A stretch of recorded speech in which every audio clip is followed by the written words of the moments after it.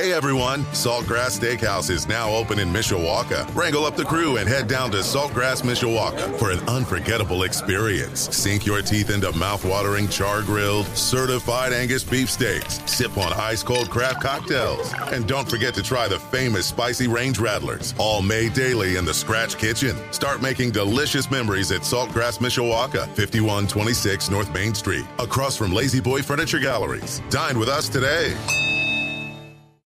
It is 9 minutes after 6 o'clock here in South Bend on this Wednesday evening. Second hour Sports Beat underway here on WSBT Radio, where we will have the Irish and the Stanford Cardinals Saturday night 7:30 kickoff. Here on WSBT Radio, our pregame coverage will get started at 1 o'clock.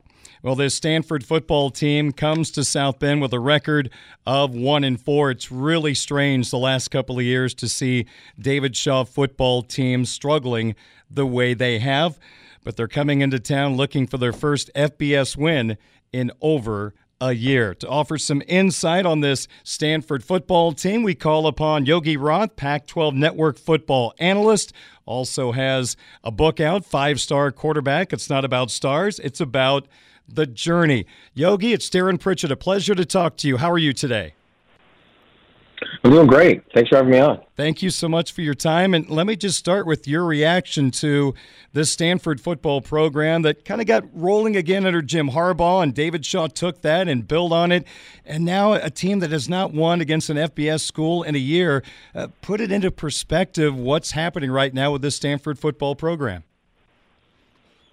Yeah, it's hard to believe, right, to your point of everything that they've done there. And then I visit Stanford, once or twice a year when I'm calling a game or spring football, and it's hard for me to accept that they're a 3-win team, for instance, or a 4-win team.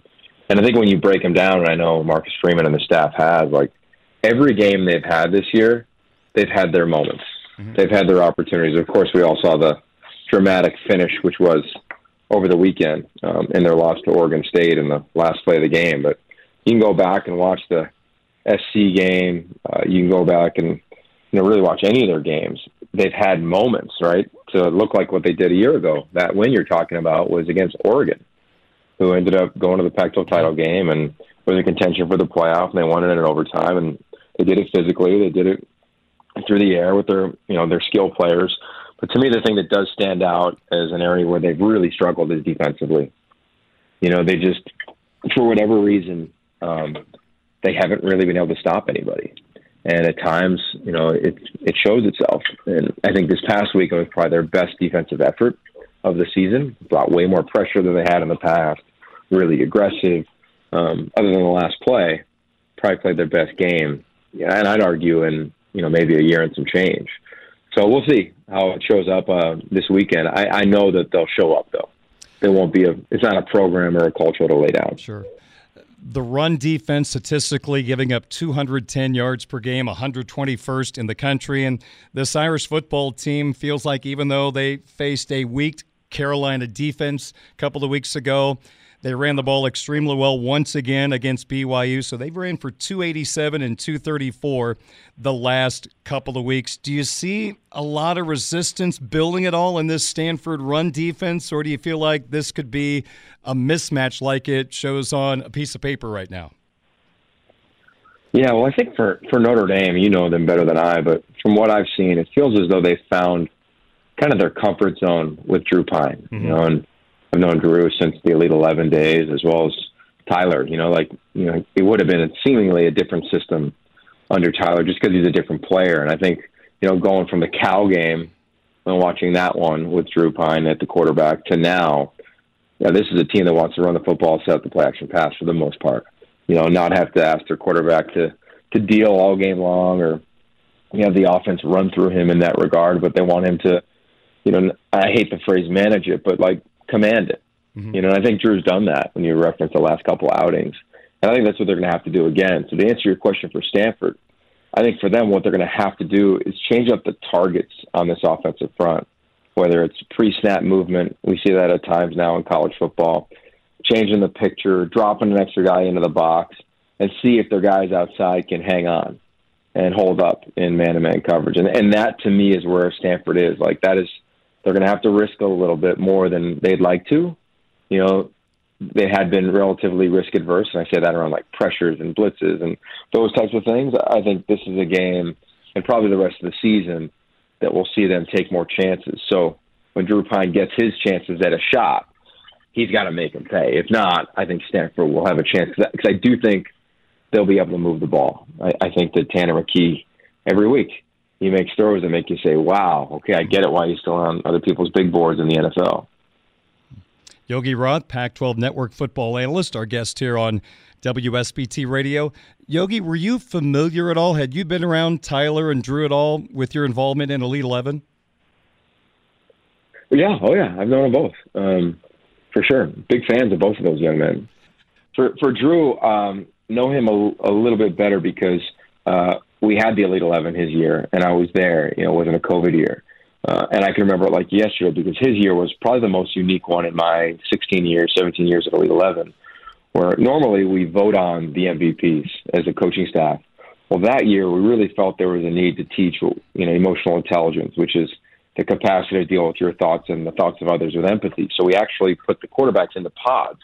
And it's notable because in Drew's pod, he had C.J. Stroud and Bryce Young. And they had to vote every day who the best one was, and then tell each other why they were or they weren't the best one. And the whole exercise was like, you can't just say, hey, Drew, I love you, but in 7-on-7 today, I thought that on the third play you didn't read the safety or whatever. You couldn't do any of that. You just had to be very strict. And we brought in members of the military who do this as, Navy SEALs do this a lot, the Marines do this a lot in terms of a mission ends, and you just got to get to the truth.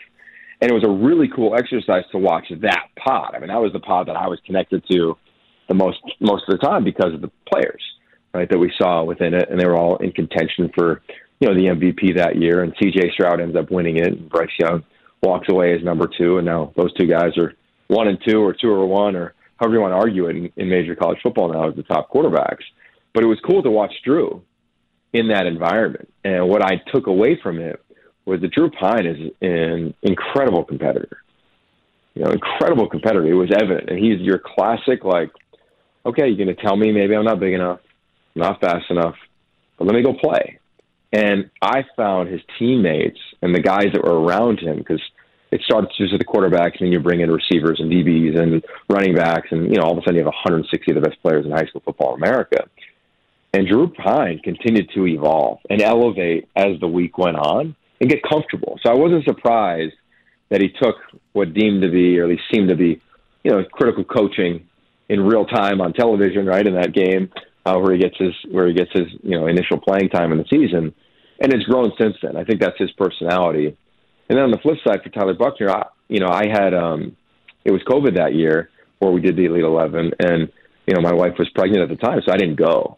So I just did a lot of stuff on Zoom, and that's really where I got to know him. And he was awesome to talk to, connect with.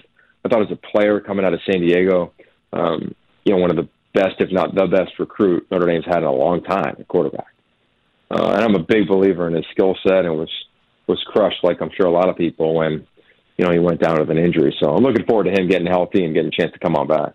Very interesting. Yogi Roth, Pac-12 Network football analyst, my guest here on WSBT Radio. You mentioned a moment ago, Yogi, you feel like Stanford is going to be able to move the football on Saturday, and you look at the injuries they're dealing with. You have an outstanding running back, and E.J. Smith is down. I've read that left tackle Walter Rouse and Levi Rogers, the right guard, are not going to play on Saturday. They get the right tackle back in Miles Hinton. I know nobody wants excuses, but how much are injuries holding back this Stanford offense? Yeah, well, I would say it's kind of holding back their program. You go back to 2019, dramatic amount of injuries. 2020, they probably were playing the best football in the league in the shortened season out here on the West Coast. 2021, another dramatic amount of injuries on that team at so many positions. And they're feeling it again now, to your point. And it's like you can't put your finger on it, And I look at them this year. I was so high on Stanford because their offensive line, for instance, as you referenced a couple guys that may be out for the game, they didn't have – let me rephrase. This is their first full off-season training because COVID hampered them in 20, and 21. Like, I was calling games at Stanford last year, and they were still meeting on Zoom. There weren't many programs in the country that were doing that, ever, let alone in 2021. You go to the South, and nobody met on Zoom in the season, right? Like, so I think that's never really talked about in terms of what they've had to deal with. So physically, I was like, okay, this is the year where that offensive line is back to what we know it to be. Road graders, NFL potential, because they are NFL potential guys. They all look the part. They'll walk into the stadium on Saturday and they'll say, yep, they look like every offensive line that's big time in major college football. But since they've been banged up, it's just been hard. And I think for them offensively, there's really no room for mistakes. There's no room for unforced errors. And that's why Tanner McKee, you look at some of their wideouts, big fan of the group that they have. Michael Wilson's the leader in the clubhouse. Elijah Higgins is a matchup issue in the slot at 6'3", 240. Bryson Tremaine, you saw his big playability last week and really throughout his career before his injury last year. So Notre Dame didn't get to see that, but last year he might have the best hands on the field on Saturday. They have a tight end in Ben Yurosek who can do everything. Like, they have players to move the ball. You'll see them run what is coined as like the slow mesh. They added a new wrinkle to their offense this year. You've seen them play with different tempos. Like, they'll bring it offensively. Will it be enough? I don't know, because I don't know if they can have empty possessions. I think if you said at the end of the game they were, 4 possessions where they got nothing, I think that's going to be hard for them to win. I think they've got to move the ball. They got to own the clock and play situational football from the jump, not just midway through the third quarter when you're trying to end a ball game.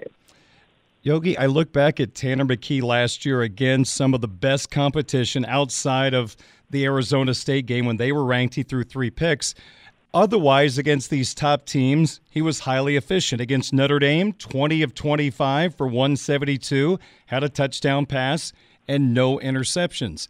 When the NFL looks at Tanner McKee, what are his strengths that are going to make him an option to be drafted soon? He's a pure passer. Pure passer. You should listen to, I just had him on my podcast this week. He also, or I had him on 2 weeks ago. There's a feature that'll come on the Pac-12 networks tomorrow about him. This is a guy who, A, is pure, B, is ridiculously resilient. In high school, he was diagnosed with cancer, and he had to get part of his scalp removed. Wow. And if they missed by a millimeter in the surgery, it would hit a nerve which wouldn't allow him to ever throw again. And this is a guy who was groomed to be an athlete. Like, he was playing anything and everything. You go watch him play basketball, volleyball, you're like, whoa, he's professional in something, whatever it may be. And he's all a 6'6", 230. I mean, he looks the part. He's filled out, and he's got a maturity that makes him, I think, really unique. So on the field, you'll see a guy that won't back down, won't flinch, no matter how hard it gets, no matter what the scoreboard looks like, no matter how backed up they are in the end zone, how loud the crowd is. It won't affect them. 2, he can hit spots, which I don't think there's a lot of quarterbacks in the country that can do that under duress. He's been able to prove that time after time. He's way more athletic than you think. So if you're just going to bring a ton of pressure, like, they'll run a version of their zone read or the slow mesh or an RPO, and he'll keep it out the back door. Like, he's way more athletic than a traditional 6'6" quarterback might look. And I'll tell you, his acumen's off the charts, which you'd expect at Stanford, of course. But he'll be able to anticipate. So if, Al Golden is trying to, manipulate coverages and, bring safeties late, like, there's not many times where I've seen Tanner McKee confused. And I think that's going to be an area for them where they're going to have to attack. Like, they can't afford, as I referenced earlier, empty drives. And a reason they got a chance in this game is because Tanner McKee is the guy at the helm. I'm going to kind of mix in a Stanford question with a USC question, so bear with me. But I know this was a couple of weeks ago, and a lot of things changed. That's why I'm going to ask this. But Stanford ran for 221 yards on 45 carries against USC. Now, obviously, it was the second game of the year for both football teams. How much of the result of that stat line was the USC defense still trying to figure things out? Because I look at Stanford last week, they didn't seem to run the ball that well against, I guess, an okay run defense in Oregon State. Well, I think part of it is what we referenced, right, with the injuries, whether it's at running back or on the offensive line. I think there's something to that is legitimate and noteworthy. I think the other thing, I go back to the execution. Like, if you pull back and you go watch every one of Stanford's games, and let's just eliminate the opener, but SC, they're moving the ball, and it's 7-0. They're about to tie the score, and, they throw a pick. It's 14-7. They're about to tie the score, and they fumble inside the one. Before you know it, it's 35-14. You go to the UW game. They're moving the ball well, and all of a sudden they don't convert, and they have a couple empty drives, and boom, explosive plays, it's over. Oregon, same thing. Like, you can pull out moments from every one of their games where you say to yourself, like, they're not a team with just one win. Like, and that's why I think it's a scary game for Notre Dame, because, much like Notre Dame kind of early in the season, Stanford just hasn't been able to put it together. That's been their problem. They will. I wouldn't be shocked if they came out and this game was really tight late, and if they went on a streak and upset somebody here on the West Coast, whether it's UCLA or Utah, or you look at their their last back half of the schedule, they're good enough. It's not like it's a team, and we've seen teams that are down, and you're like, man, they got no chance. I don't think that's the case. The biggest issue they have will be defensively. Can they slow anything down? Where are they at from a schematic standpoint? Can they out-effort Notre Dame in this ballgame? Can they will a turnover to them? Because they don't have elite team speed, I think, on that side of the ball. Nobody's bad, but they're not the Stanford defense that went to the Rose Bowl, when we're talking about 5-6 years ago. Yogi, good to talk to you. That is great analysis, and really appreciate your time. Interesting to get your thoughts on Drew Pyne and Tyler Buchner, the Irish quarterbacks, from their Elite 11 days. And wow, the Pyne-Stroud-Young conversation was fascinating. So greatly appreciate you jumping on board here in South Bend. Thank you so much for your time, and hopefully we can talk to you down the road.